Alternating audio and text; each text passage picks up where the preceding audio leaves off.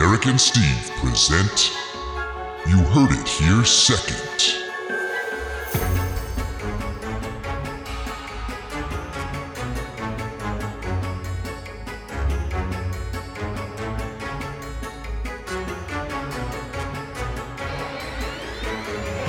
Welcome to episode 154 of You Heard It Here Second. I am Derek.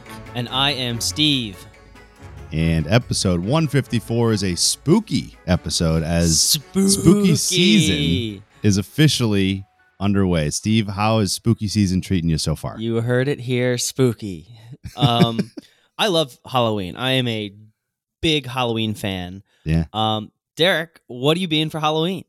I have no Halloween costume plans as of right now. So my Halloween costume is still up for debate, I guess. It's still an open question. Is this the first Halloween? Is this the first Halloween since you've shaved your head? No, but it is the first Halloween since I shaved my head that isn't during like a completely locked down pandemic. True. I guess you have to lean into the head shave. You have so many more options now. Yeah, see, like someone did mention to me, like maybe like Mr. Clean, but I can't shave my beard. Yes, you can. I can't do that. I don't think that's too big of a commitment. You literally shaved your entire head, and you can't shave your beard. No, it's too big of a commitment for Halloween because that's just too clean of a look for me. I don't think I can ridiculous. Pull that off.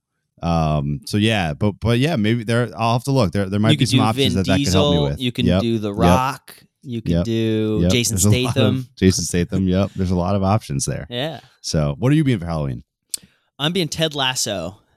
Oh, nice. Yeah. Nice. I still haven't started watching that show yet. Oh, you would really like it. Everyone should watch it. It's just very wholesome and funny. Yeah. But you especially would really like it. It's got very much your vibes. Yep. Yeah. It's goofy, fun, light, sports. Checks all the boxes. Nice. Yeah. So that sounds like a good Halloween costume and hopefully one that people will get. So they'll definitely new get and being watched by a lot of people, you know. Yeah. So you're going to carry around a soccer ball? Ooh, maybe I will carry around a soccer ball. Yeah, I haven't even watched it. I just know he's a soccer coach. Yeah, so maybe a soccer ball. Yeah, you're right. Shoot, now we got to find a soccer ball. Yeah. We'll do it right. I've got like the tracksuit and the visor and the glasses and the mustache. Yeah, it's gonna. Yeah. Nice. There you go. You got all the stuff. So we're back. A little bit of a hiatus. We had a few busy weeks there. Back for episode 154. So we have a pretty standard episode for you. We have a bunch of good questions again from our audience, which is good. A few spooky season themed things within our normal segments, right? As far as topics go, a little bit of spookiness in the second half of the episode. And yeah, I think that should be good. So anything else you want to say before we kick it off? Just want to give some spooky shout outs. There you go. Spooky shout outs are always welcome. All right. I'm going to give a spooky shout out to Hannah, Haley, Ashley, Alejandro, and anyone else from work who's listening to this. So, because I've heard that they have now listened to the podcast, so now they at least need a shout out. So, shout out the Shoe Crew. Yeah, Steve's coworkers is always a great vertical of our audience base. That's true. No matter where I work. Welcome aboard. Yeah. Welcome aboard, everyone that he just named. I don't remember all of your names because I wasn't paying close enough attention to memorize them. But welcome aboard because that's a great section of the audience. So, friends of the pod. There we go, friends of the pod. So, without further ado, we'll kick it into the first section, which is sports. The Monster Jam. All right, so sports, kicking off with the major topic. Of course, we're in the thick of football season, but we talk a lot about football every week. So I think today's mostly going to avoid football, except for a little topic at the end of the sports section here about football. But the main section, the headliner here is Braves versus Astros World Series, which is a little bit of a bummer for both of us, as both of our teams were in the playoffs this year and failed to get there. So, but the Braves and the Astros really kind of the David and Goliath situation in a way here. The Braves winners of just 88 games during the season, pretty big underdogs in both series that they played, and they make it all the way to the World Series, and they're taking on the Astros, who are sort of not necessarily the giant, but they're always there, right? They've been there now. I think it's like 5 straight ALCSs they've played in, and they're going back to the World Series, trying to win their first one since 2017. So what's your overall thoughts on this matchup and kind of anything else you want to toss in about the postseason at large? I will say we are all Atlanta Braves fans. Yes, moving we are. forward. I don't think anyone outside of Texas wants the Astros to win this series. Yeah. And this is the first national. I mean, I guess you can count last year, but this is going to be the first legitimate, like, pure Astros hate on a big scale World Series that we've had since COVID. Like, you could yell at Altuve and Correa and all these guys that cheated for years and years, but now they're in the World Series. Now they're going to get just pure unadulterated hate. Because if they win again, I don't know what's going to happen. I mean, I have such disdain for the way that whole thing happened that I cannot foresee them winning. And not even, when you like hate things and it's fun to hate them. Yeah.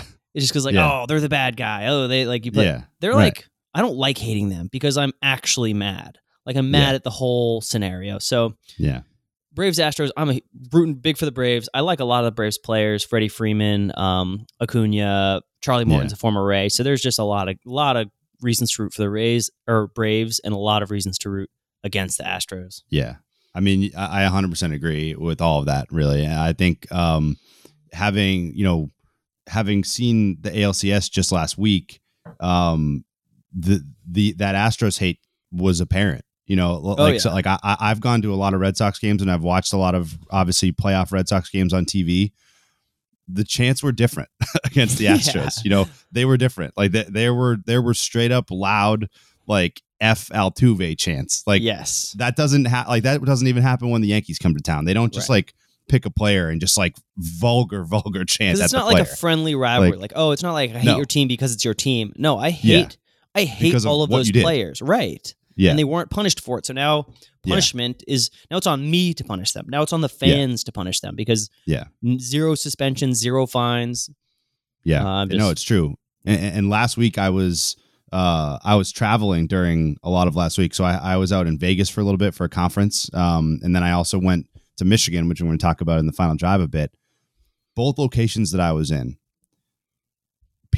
neutral people that I talked to were rooting for the Red Sox, which is not common. No. like that is not common that people would be pulling for the Boston team in the neutral game. Yeah. That's how much people hate the Astros. Yeah. And like people just were willing to revert back to like, oh, it's like the lovable loser Red Sox because it's the Astros they're facing. Right.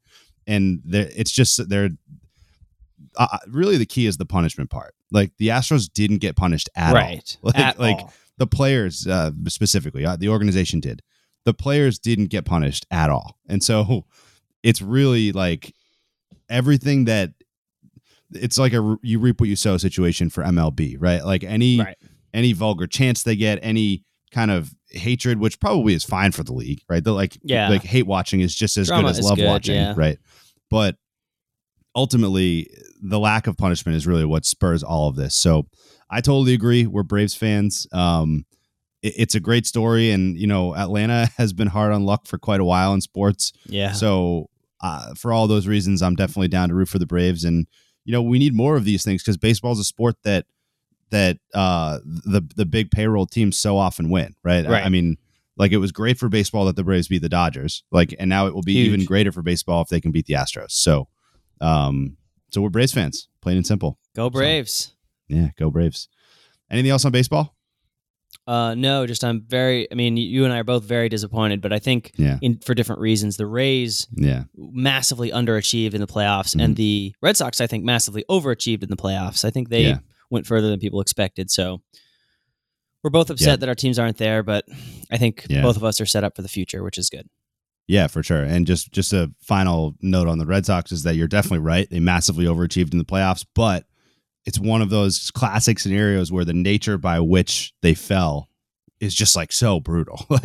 like having basically been a record-setting offense and like at a 2-1 lead in the ALCS, all of a sudden you get like 5 hits the rest of the series. Right. Like it's just really a brutal collapse. So, but ultimately taking a step back, reaching Game 6 of the ALCS, a huge overachievement for that team for sure. So, both disappointed, both able to hop on the Braves bandwagon. So let's go Braves. So next topic, we're going to talk a little bit of hockey.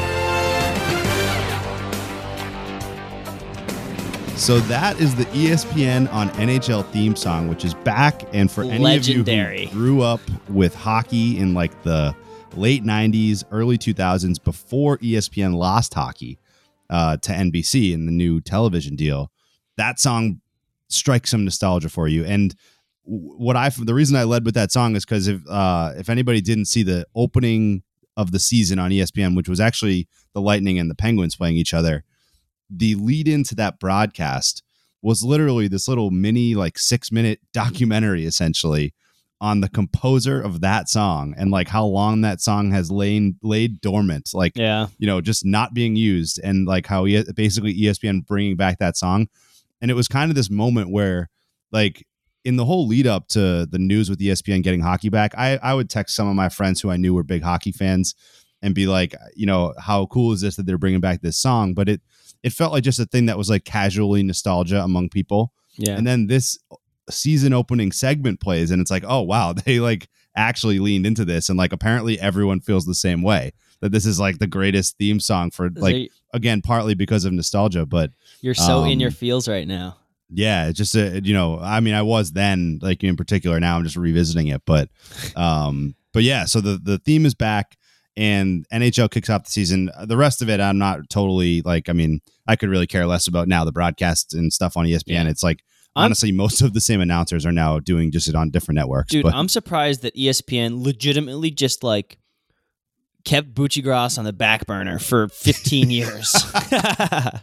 And they're like, oh, by the way, hockey's back. He's literally quietly like tweeting about hockey every single day. Like he's on ESPN saying like chicken parm, like dish sniper, like all these like stupid hockey terms for like 30 seconds because ESPN's not trying to promote hockey because they didn't own it at the time. Yeah, right. And they had this like this massive hockey nut on a non-hockey network, just like, and they're finally unleashing him, which I'm happy for him, but. Yeah. He was insufferable for years. He was insufferable, keeping their hockey dreams on life support. Like he was the only thing that kept them even possible to make an offer for the NHL. 100%. 100%. Without Buccigross, NHL on ESPN is not a thing. NHL would have said, no, you guys don't have you haven't paid any attention to the NHL for a decade. So no, we're not going to take your money. You've been actively mean to the NHL for a decade. So anyway, like the whole rest of it, but beyond the theme song, I could care less about with ESPN having the coverage. But moving into hockey, we're not going to really talk about the teams and results and everything in the early season. But the big story for most neutral fans and kind of people who are just checking back in is yet another expansion team, and probably the last for a while because now the NHL has reached 32, which is the even number. So next team that you get might be a relocation. But the Seattle Kraken expansion team, first one since Vegas. They're pretty cool. They are lit. The Kraken, so first of all, their whole vibe is so perfect. Their uniforms are amazing. Their colors are amazing. The Kraken is actually a great name. It's their pregame show. If you haven't watched it, watch their pregame show. They have personalized, I don't even know what to call them, but like an ice show. Like someone skates out onto the ice and then the projector projects like these battles on the ice. So for each individual opponent. And also their arena is called Climate Pledge Arena. Yeah. Like they're just trying to fight climate change on the side. So I'm all in on the Kraken. I think if you're a casual hockey fan and haven't seen their uniforms live or like on TV, just take a look and you'll instantly be sold. I think they're going to be everyone's second favorite team. They have to be, right? And they will be to be honest, we really saw the same exact thing with Vegas, right? That was the talk of the town, cool jerseys, cool environment, right? It's in Vegas. It's a party every game. They have these light shows and stuff, right? Yeah. It's really the same thing. And Seattle is taking the formula, replicating it, understanding that they're not Vegas, they're Seattle, right? So like they can't just do all the same things that Vegas does because you're not Las Vegas, right? You can't just depend because Vegas has like this built-in appeal to it anyway, right? Yeah. Seattle's doing everything right, except for the fact that they're 1-4. But like the results will come. It's hard to be an expansion team. The expectation got set pretty high by Vegas being good. Yeah. But aesthetic, theme, arena, all that stuff, just excellent and a great product for the league. And I 100% agree that I can't imagine who wouldn't make the Kraken their second favorite team, right? Just as like a new thing that's like interesting and cool, and like there's no reason to hate them yet because they haven't done anything to be hateable yet, you know. Right. So exactly, it's like the whole sports fandom, like you were saying, being fun to hate. It's all based on results and like what they did to your team and stuff, right? I already hate the Vegas Knights because they're good. Yeah, like I already hate them. Yeah, I've like forgotten that they're new. The Kraken are like, oh, cute. They're like new and bad. They're so fun. Exactly. So the longer they're bad, the more they'll be likable. But, right. Exactly. So there you go. More to come on the NHL and each of our teams, but for now, the Kraken are the talk of the town. So go Kraken. Go Kraken. I don't know what their cheer is. Yeah, we'll have to find out. Last topic, a quick football note. Realized, by the way, that we didn't talk about the Brady Patriots game much, but it's so far in the past that we're not going to really touch on it. But and you're trying to block it out, Brady aren't beats the you? Pats. No. Honestly, game was a good outcome overall. It was a good game, with the exception of the Patriots winning for me, everything else was pretty good outcome. Related on Brady note, right? A couple weeks later, he also breaks the passing yardage record in that game, which was kind of an anticlimactic moment. It was on like a it was like they took a yard away, or they took like, a yard. Yeah, they added a yard, I think. So like the play was short, then they added a yard, so he had it, and there was like 10 seconds to do it, so they put it on the scoreboard. And they didn't really stop anything, and it was just like that. It was gone. It was like a very, very odd moment. But so in another record breaking area, or not so much record breaking, but milestone. This past weekend, Brady throws his 600th touchdown pass to Mike Evans. And so the ball ends up in the hands of a fan. I don't remember how that happened. Mike Evans, whenever he catches a touchdown, he finds someone wearing his jersey and hands it to him. So he hands it to like legitimately a person who could have been me. He's like a 29, 30-year-old kid. Yeah. Like drunk as hell in the front row. Right. And so I guess he didn't know it was Brady's 600 touchdown pass then. Mike Evans did not. There's like interviews. There's like he's caught on camera going like, "Oh no, I gave that." Like he's like freaking out on the sideline. Like the Bucs were up by like 3 touchdowns at this point, so they're goofing around, and like you could see like Mike's face drop. He's like, "Oh no," just that heart sinking moment. Yeah.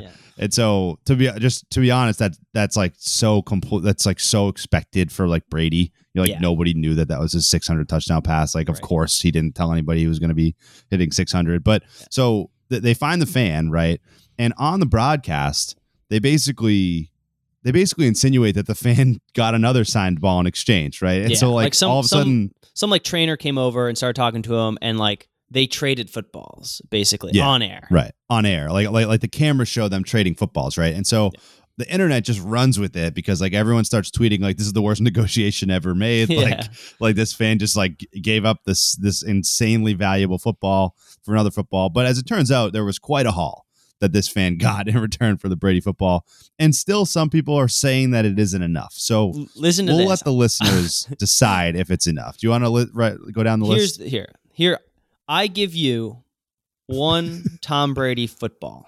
The 600th career touchdown pass of Tom Brady. In return, I receive 2 signed jerseys and a signed helmet from Tom Brady, a signed Mike Evans jersey, and Mike Evans's game cleats, $1,000 credit at the team store, $1,000 at the team store, 2 season passes for the remainder of this season and for next season, so double season tickets. Yep. And Tom Brady's also going to give him a Bitcoin, which is currently valued at $67,000. So this idiot walks into the football stadium and walks out with $70,000 and plus swag and jersey. Yeah, plus a lot more. So but like if you purely evaluated everything that he just got, like it's $100,000. Yeah, I mean, I think it's $100,000. Yeah, if you include the 2 season tickets, signed jersey, easily $100,000. And people are like, oh, you gotta run away with that. You gotta like, what are you gonna do? Extort Tom Brady? You're gonna say like, also, $10 million for a football? Yeah. Also, counterpoint I will raise as well to the people saying that. How much longer do you think Brady's gonna play? Me? Yeah. Like, honestly, obviously, you're biased and hoping he plays forever, but like, how long do you think he's going to play? I could say 3 more years, 4 more years. What is Brady? So, what do you think Brady's 500 touchdown pass football is worth? That's a good question. Do you think is it worth $100,000? I don't know. It's a good question. He's won 7 Super Bowls. Yeah. He's got touchdown passes, footballs from all those Super Bowls. He's got game-worn jerseys from all those Super Bowls. He's now got a 600th touchdown pass. So what is his 500th or 400th touchdown pass worth? Yeah. Probably not $100,000 if I had to guess. So I think it's an overreaction as to how much that football is worth. I think that this is an afterthought on Brady's career. The 600th touchdown pass, it's a random number in a regular season game, it's random. And so I think that it's not an overreaction. I think that I think this guy made out better than you would have. Make the deal. Make the deal. Deal or no deal? Yeah. Deal. So make the deal. Make the deal. So there it is. Brady gets his 600 touchdown ball back and pays a hefty price for it, a Bitcoin, which is quite a bit of money. So yeah, they say it like they say a Bitcoin. They just throw it in there. Yeah, like it's not $70,000. Like they just say and a Bitcoin. You're like, yeah, a freaking Bitcoin is an asset. It's a lot of money. And it could become more, or he can choose if he wants to sell it now, or he can, it's crazy. Yeah, but. So there you go. There's sports. Anything else before we keep it going? No. All right. Done. I think I know what it's time for. Ladies and gentlemen, it is time to slide into our DMs.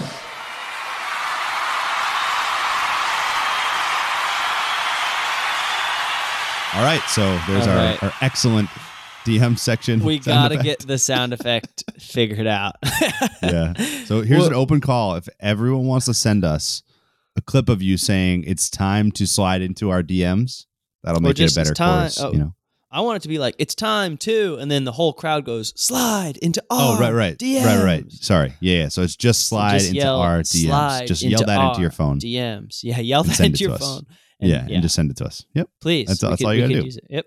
It's very simple. And you'll be in our, we'll crowd noise it, so you won't be able to seriously tell it's you, but you'll know that your voice is in it. Yeah, unless you're the only one to submit it, then we'll just make it your voice only.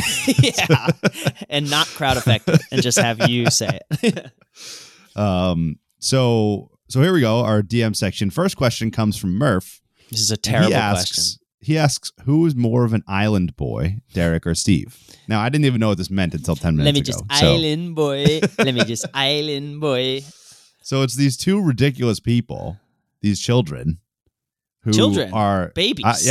Babies. Little babies. Who are TikTok famous apparently now for this stupid video that Steve was just briefly singing. That you can look it up. Just search Island Boys, TikTok, I guess. And the question, I guess, is which one of us is more of one? It makes me want to throw up. The video, watching the video gives me anxiety. Makes me angry, and I just don't know why. Their hair is dumb. Their tattoos are terrible. The subsequent fame has to play into it even more. Yeah. Watching it, if that video, if someone sent you that video and it was they had 400 views and you were like, oh, this is dumb, but you wouldn't get this reaction probably. Other than the way you do with it having millions and millions of views and these two kids being famous for it. It's been a long time since I've been this mad at a video. I'm definitely going to say Derek is more of an island boy. I'm going to say that Steve is because Steve was singing it. But you're the worst. You're the worst singer, and they're terrible singers. So okay, true, but Steve is more likely to be in that scenario because he lives in a warm weather climate. So. I mean, I don't know. Steve's already been singing it, so Derek has a radical hairstyle, which they also have. But Steve has hair, though. So this is a good debate. I mean, I don't know. Yeah, so it's settled. It's you. So all right, so agree to disagree. We'll have to send that to a fan vote. Murph, let us know what you think based on that debate we just had, and we'll have to schedule another debate if we need to have more discussion on it. So let me just say, there you go. Boy. See, he's proving my case. He keeps singing it. So all right, second question comes from Anonymous, and good here on the spooky theme. So I'm not going to say this word, Steve, but the question is how to pronounce a certain candy, and I'd like you to just say the candy, and I'd like to know how you pronounce it. So you can see the candy. It's a peanut butter cup candy. Yes. How do you pronounce it? So here's my issue. I definitely 100% always say Reese's Pieces. Yep. Oh, But what if it's not pieces? Like what if it's not the piece? If not the pieces version, yeah. That's what I'm trying to think of. What do I say? Oh, can I have a Reese's cup? I think Reese's. Yeah. I think Reese's. You still go Reese's. I think I'm a Reese's guy. I think I'm a Reese's guy. So that's I will admit, like you, that I think I say that too, but I don't think it's right. Can I get a Reese's? I definitely don't say Reese's. That is how it's spelled. It is how it's spelled. Yeah, it's that's Reese, probably how it's Reese supposed to apostrophe S. Probably supposed to be S. And actually, now that if I do a quick, like the Reese's Pieces, right, is really just it's just spelled pieces. Like it's Reese's Pieces. Like that also rhymes, you know. Reese's Pieces. Yeah, but why do he say Reese's Pieces? I don't know. Reese's Pieces. I think we must say Reese's Pieces because it's Reese's before the Pieces, right? Because because we thought it was Reese's because people called it Reese's, right? Right. So the question is whether that's if the brand invented something called Reese's Pieces. Oh, that would be no. Yeah, you couldn't do nuts. that. Yeah, that'd be psycho. Yeah. But the question is, if the brand intended for it to be Reese's Pieces, then why wouldn't they have like thrown in like an extra E on the Pieces, you know, rather than be pieces, you know? So that makes you think it might mean to be Reese's. So it's definitely not an easy answer. It's not. But it's harder than it should be. I do think I can confidently say I think the majority of people say Reese's. You think so? I think so. I would bet against that. I think the majority probably say Reese's. You think so? I do. Okay. Reese's Pieces. I I'm think people try say to start Reese's saying Pieces. Reese's. You think people say Reese's Pieces? I'm gonna. Yeah, if you try to say Reese's they probably more, should. I'm gonna say Reese's more aggressively. I'm gonna say I like that. Can I get Reese's? So let's try to increase the divide in America on this topic. Pick a side. We're at war. I'm interested in what other people say because me too. Actually, it's I'm gonna do some straw polling. Yeah. Okay. So we're technically both Reese's guys. We're both. Yeah, as far as what we do, but I have now decided I'm going to make an effort to try to say Reese's because I think that that's correct. So, good luck with that, man. It all boils down to whether someone's name could be Reese, spelled Reese. And no, it doesn't. It's not someone's name. Yeah, it's apostrophe. So like it's possessive, you know. Yeah, but it's like the person's name, like it's their peanut butter cups, you know. Yeah, but there's tons of that crap. Well, I know, but like. Doesn't have to be a person. I know, but like, yeah, but like but if the person is Reese, then like, you know, it would have to be Reese's, you know. But if their name is Reese, which it could be, like that could be a name. So I don't know. I don't like that argument. Well, it doesn't have to be a person's name. The apostrophe. There's a possessive apostrophe there. I refuse to think that. So okay, so there you go. There's the second hotly debated topic so far. Third question comes from Kelsey, which says, "What are your most enviable traits?" For ourselves or for the other person? I guess I don't know. Ourselves. What is my own most enviable trait? Yes. Yeah. You go first. You want me to go first? So yeah. I'll just go with the one that people that I've worked with and stuff have told me, which is my voice. Oh. So, yeah. Wow. Like my voiceover voice. Way to freaking sell it on the podcast. Yeah. Well, it's a perfect medium to sell it on, right? I'm going to say my wit. Your wit. That's a good one. My wit. I think actually that's I think actually a good, yeah. Thank you. Yeah. Well, you did a podcast one, so I had to get a podcast one. Yeah. Your quick thinkingness, like also known as wit. I almost said quick thinkingness, but then I audibled at the last minute. Save a few syllables, you know. Yeah. So there you go. And and you do have a pretty good voice. You have a good voice for like audio things and podcasts. Yeah. Like you know how to inflect. Yeah. I don't think when I meet people in person, they walk away being like, "Wow, like that." Did you hear that guy's voice? Yeah. But it's more like for the thing that I'm recording, you know. Right. So good job. So there you go. Next question is from one of our BC friends, Catherine Carlisle, who responded on Instagram, asking, will Derek and Steve host a live show for the fans? And for the fans, it's in squigglies. So for the fans. In squigglies, yeah. For the fan, like emphasizing for the fans. For the fans. Yeah. Maybe. What do you think? I say We've yes. talked about it. We haven't done it since 100. So we did a live show for 100, and it went surprisingly well. Yeah, we did almost burn our house down, but we did almost burn the house down, but that was an oversight that we can correct. No, I remember at the end of it being, because we had no idea what was going to happen. It was just like a live YouTube show.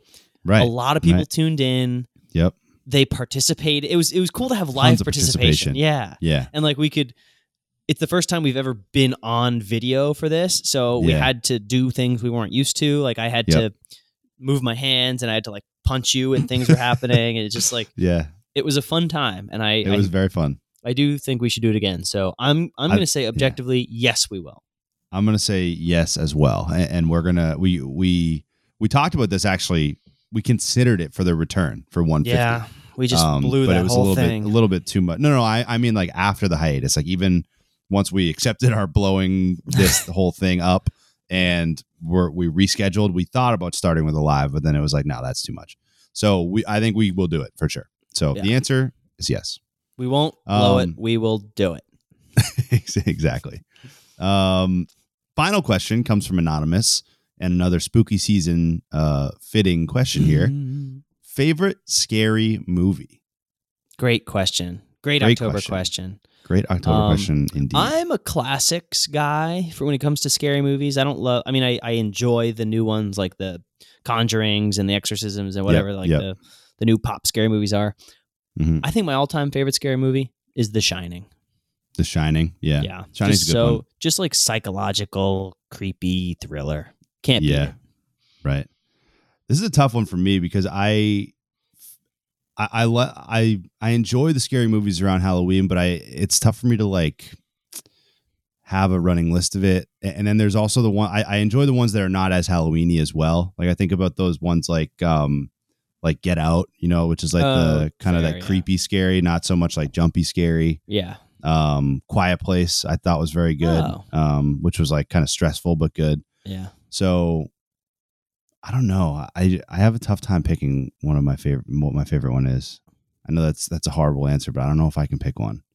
That's terrible. I'm looking at a list to see if I can decide. I just like scary movies aren't really my go-to. Let's see. Give me 1 second. Let me Babadook. Remember the Babadook? Babadook was good. Terrible. No, it wasn't. Yeah, Babadook was so okay. Bad. Yeah. The Babadook. It's a great name though. Yeah, it's true. I'm just gonna go with. Don't settle. Just say pass. Yeah, don't settle. Take the first pass of season 2. I'm gonna pass. I'll get back to you at the end of spooky season. Yeah, think of it for the next podcast. Yeah. I will. Yeah. Wow. And we have some more scary movies being talked about in the next section. So maybe I don't like it's my favorite of all time, but I think we will talk a little more about that. So there you go. Thanks again for the great set of questions. As usual, the fans came through with a great slide into our DM section. Sorry that Derek couldn't come through for you guys. Almost 4 out of 5. 4 out of 5. Almost able to answer all the questions. Only one pass. All right, that brings us into our section number 3, which is the miscellaneous section, the mixed bag that has a little bit of spookiness and a little bit of coziness. So we'll start with section 1, which is Cozy Book Corner.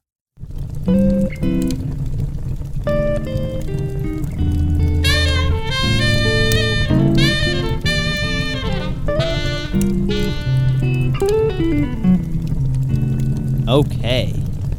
Cozy Book Corner this week for me is Big Fish. Have you heard the movie?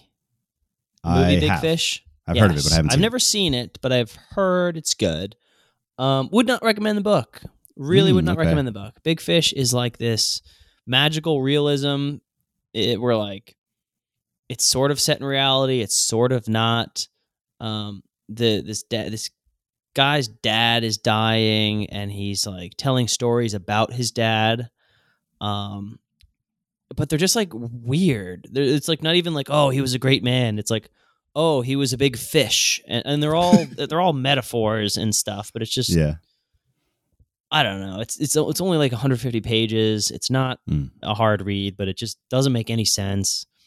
And it's not very deep. It's just kind of like weird stories about fish. Interesting. So I didn't like it. It's well written. The characters are fine. But it doesn't mean anything or do anything for me. So don't read it. It's a don't read. Big Fish, 55%. Steve Nicholas, Avocados. There you go. Wow. All right. Don't read it. The big don't read. Huge don't read sign. Verdict was Big Fish in Shallow Water. That was what I was.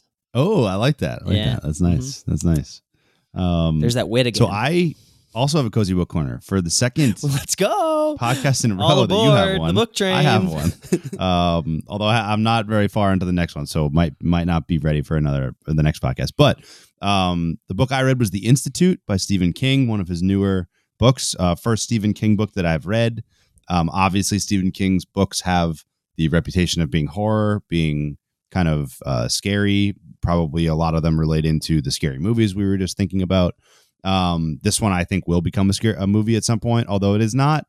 I personally wouldn't classify it as horror the way that a lot of it's labeled that, like it's in the horror genre. Yeah. I personally don't quite classify it as that, but so The Institute is really about basically a child who is children who are held captive in a pretty disturbing premise, right? Like the premise is disturbing, and then you have your kind of hero character who a lot of the book is spent away from where the captivity is happening, and eventually the worlds will collide. He's right? doing like detecting or something. Yeah, and so this to me kind of is a cross between. There's a lot of Stranger Things in this book when it comes to the kid characters. Like you get that feeling that you do with Stranger Things, where like you're finding yourself relating to 11-year-old characters, right? Yeah, and like he does a really good job of making those characters believable and relatable.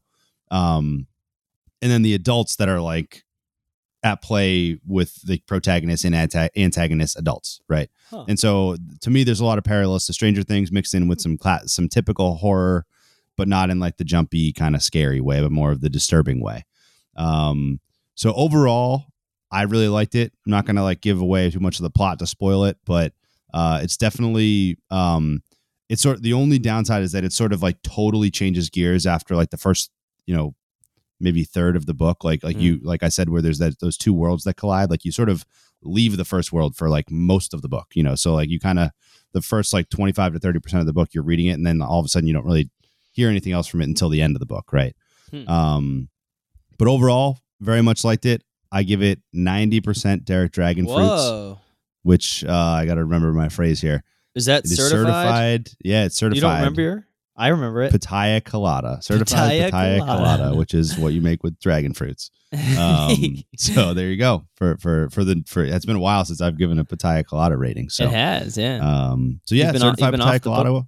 You've been off the book train, but you're back. I know. I gave it 4.5 stars on Goodreads, which Steve and I had a little debate about. Like I feel like that's 90%, but I think that you were a little surprised. It should have been more like about your gut. Maybe. When would you ever give something? I know. I hear you. Yeah.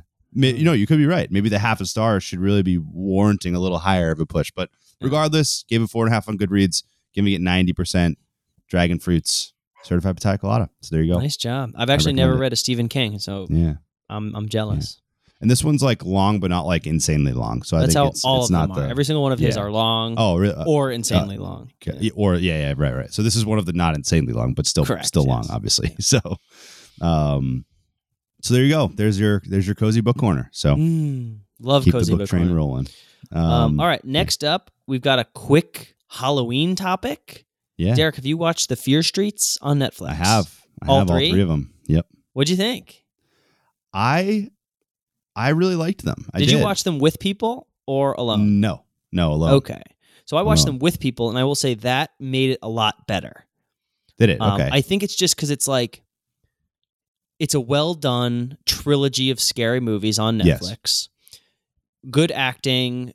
They're weirdly well connected. I thought that the connections weren't going to work, and they did. Like the movies flow very well.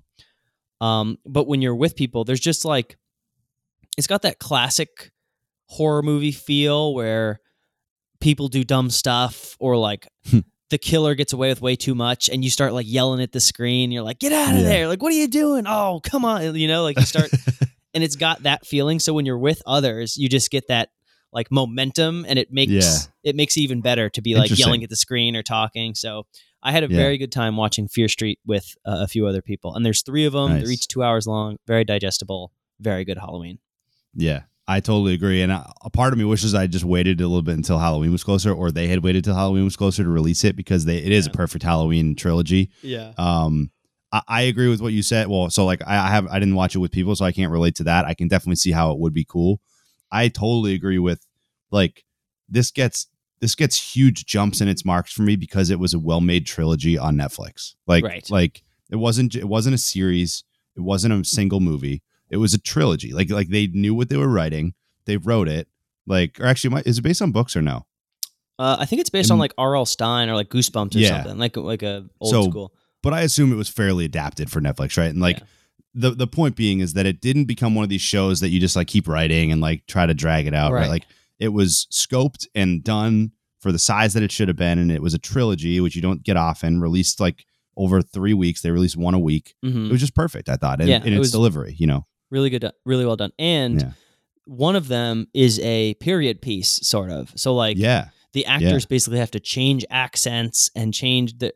And it's a little weird at first, but then you kind of forget about it. Like I think they just picked good people and made made it work. So definitely really weird at first, and agreed with you on. I was very skeptical about how it was going to flow when you look at like the titles and like it basically goes backwards in time. Yeah, and it's like that's not going to work, and then it actually does work pretty well. I don't like I don't want to go for. I want to know what's happening now, but that you're right. Yeah, right. Yeah, right. So there you go. There's Fear Street, and moving to a couple of shows. We start keeping it on Netflix. This is one that you can take because I haven't watched it yet, but I have heard some. You have not watched the worldwide phenomenon that is Squid Game? I have not yet. I have not finished it. Okay. I am only 4 or 5 episodes in, so I don't want to rate it yet or give away too much, but I will say this. It's good, but I was on the Korean Hunger Games death game bandwagon before everyone else. I watched Alice in Borderlands about 6 months ago, and that is a spectacular show. It's better than Squid Game so far. If you like Squid Game or have not watched Squid Game and are interested in like a basically Korean realistic Hunger Games, Alice in Borderlands is way better in my opinion. That being said, I haven't finished Squid Game, but it's just as it sounds. It's a Korean Hunger Games basically. It's interesting. It's very gory. There's a few side plots that make it interesting, but I'm gonna have to see what all the hype's about because I'm not like locked in. Like I'm not like, oh, gotta see what happens. There's no right. There's only one giant cliffhanger, and it's a good one. But so far, nice. I'm gonna wait to see what happens. But gotcha. Alice in Borderlands is my bounce off rec. I definitely might check out. Well, I might check out both, but Squid Game's the one that everyone's talking about right now. So I'm thinking about watching it. But yeah, we'll see. Sounds like I might need to check back in after you get you finish it. It's worth it. I mean, it's interesting and whatever. Right. But it doesn't deserve to be the most. It doesn't deserve to be the most watched Netflix show of all time. Right. I think it's just now more. Is it actually that? Did it actually hit 100%? Wow. Yeah. It broke it in like the first week. Wow, that's crazy. Yeah, like Queen's Gambit is better. You know, like things like that are better. So interesting. I would have thought like Stranger Things would have been still holding. Stranger Things was up there. Yeah, I think it beat Stranger Things. Right. Wow. Yeah. Mm-hmm. So there you go. There's Squid Game. And then one more show, which I believe is HBO, correct? HBO, Succession.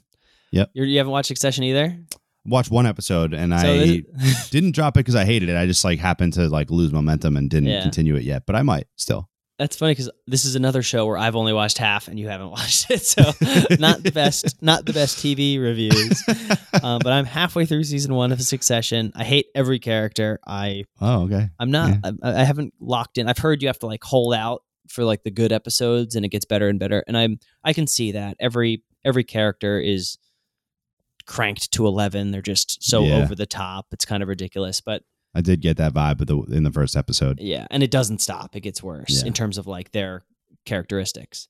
Right. But I could see its potential, so I'm gonna hold out. People have told me it gets great, so I'm gonna hang on. But I've heard the same. Pumped. So yeah, I've heard the same, and since we have the same experience so far, and different people are telling us the same thing, maybe it is a sign that it is the case. But there's 3 seasons. It's got to be good. Longer. People are freaking out that the season 3 is out. Yeah, and HBO will drop a show. Like the HBO won't continue just making a show that people don't watch. Totally. So I think it is a sign that it is probably good. Netflix is the opposite. Netflix will make any show, anytime, anywhere.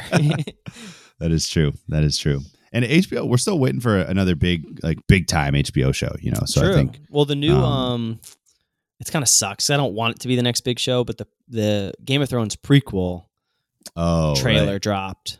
Interesting. And so it's just like dragons and houses and all that stuff again, which is going to be great. I'm going to watch it. But you're right. We haven't had a big HBO hit in a while. Yeah, I'd like one to be big on its own merit and not just from a preconceived kind of hype. I think Succession is quote unquote that right now. Yeah, right.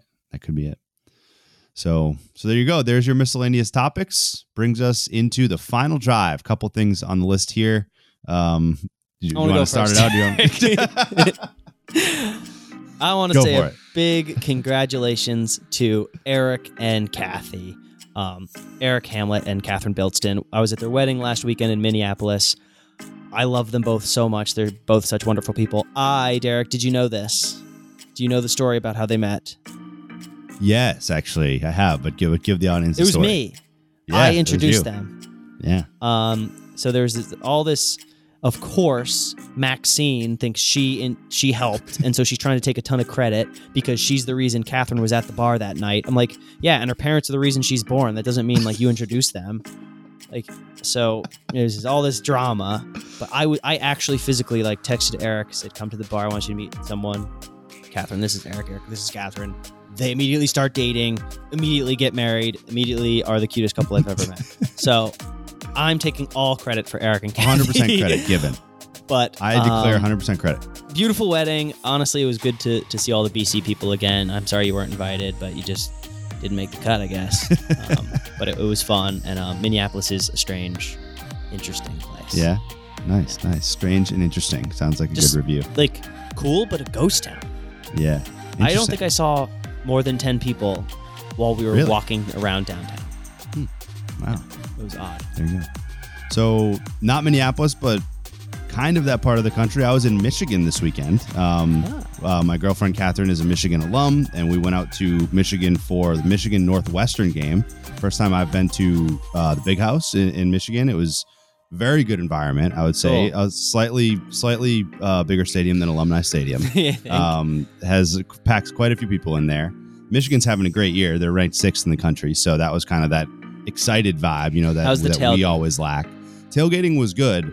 My personal opinion, tailgate felt more like an NFL type tailgate to me than the typical college tailgate because of how spread out and huge it is. There's so much space there, right? It felt much more like a I don't want to call it a Foxborough because it's not in the middle of nowhere, but the actual tailgate grounds. There's just so much space that it's not like your Shea Field, BC, kind of vibe, Now the students, I'm sure, had some area that was more closer to that, but overall tailgating was really well set up, tons of space, really easy to be able to get your spot, lots of excitement, lots of energy, and Ann Arbor's very cool. The surrounding area, the little town, kind of next to the campus is basically right into downtown Ann Arbor. Lots of cool stuff there. So, very good marks for me for Michigan. First time I've been out there. So, I recommend it if you're ever considering a visiting college football game. Michigan experience was definitely a good one. You've done Clemson and Michigan this year. Clemson and Michigan this year. Yeah. So cool. 2 big time stadiums. So it was a good little circuit for college football. Did you meet Catherine's parents? I did. Yeah, I'd already met them before once. How'd it go? Yeah, it was good. I think hopefully they like me as an adopted Michigan fan. The funny thing is that it's already known among the family that basically Michigan is vying to be my 6th favorite sports team, and they have all accepted it, and they're great with it. So, so there you go. Your sports bandwidth, you just have so little to cheer there's for. space for number 6 though. There's space. So. Well, now the Kraken, so it's gonna be the number 7. That's true. That's a good point. 6A, 6B, I guess. Yeah. So, But yeah, all good marks for Ann Arbor and Michigan. So cool. So there you go.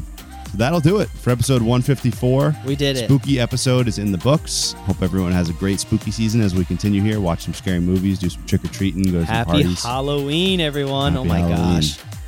So that's it for 154. We'll see you guys next time on 155. Later days.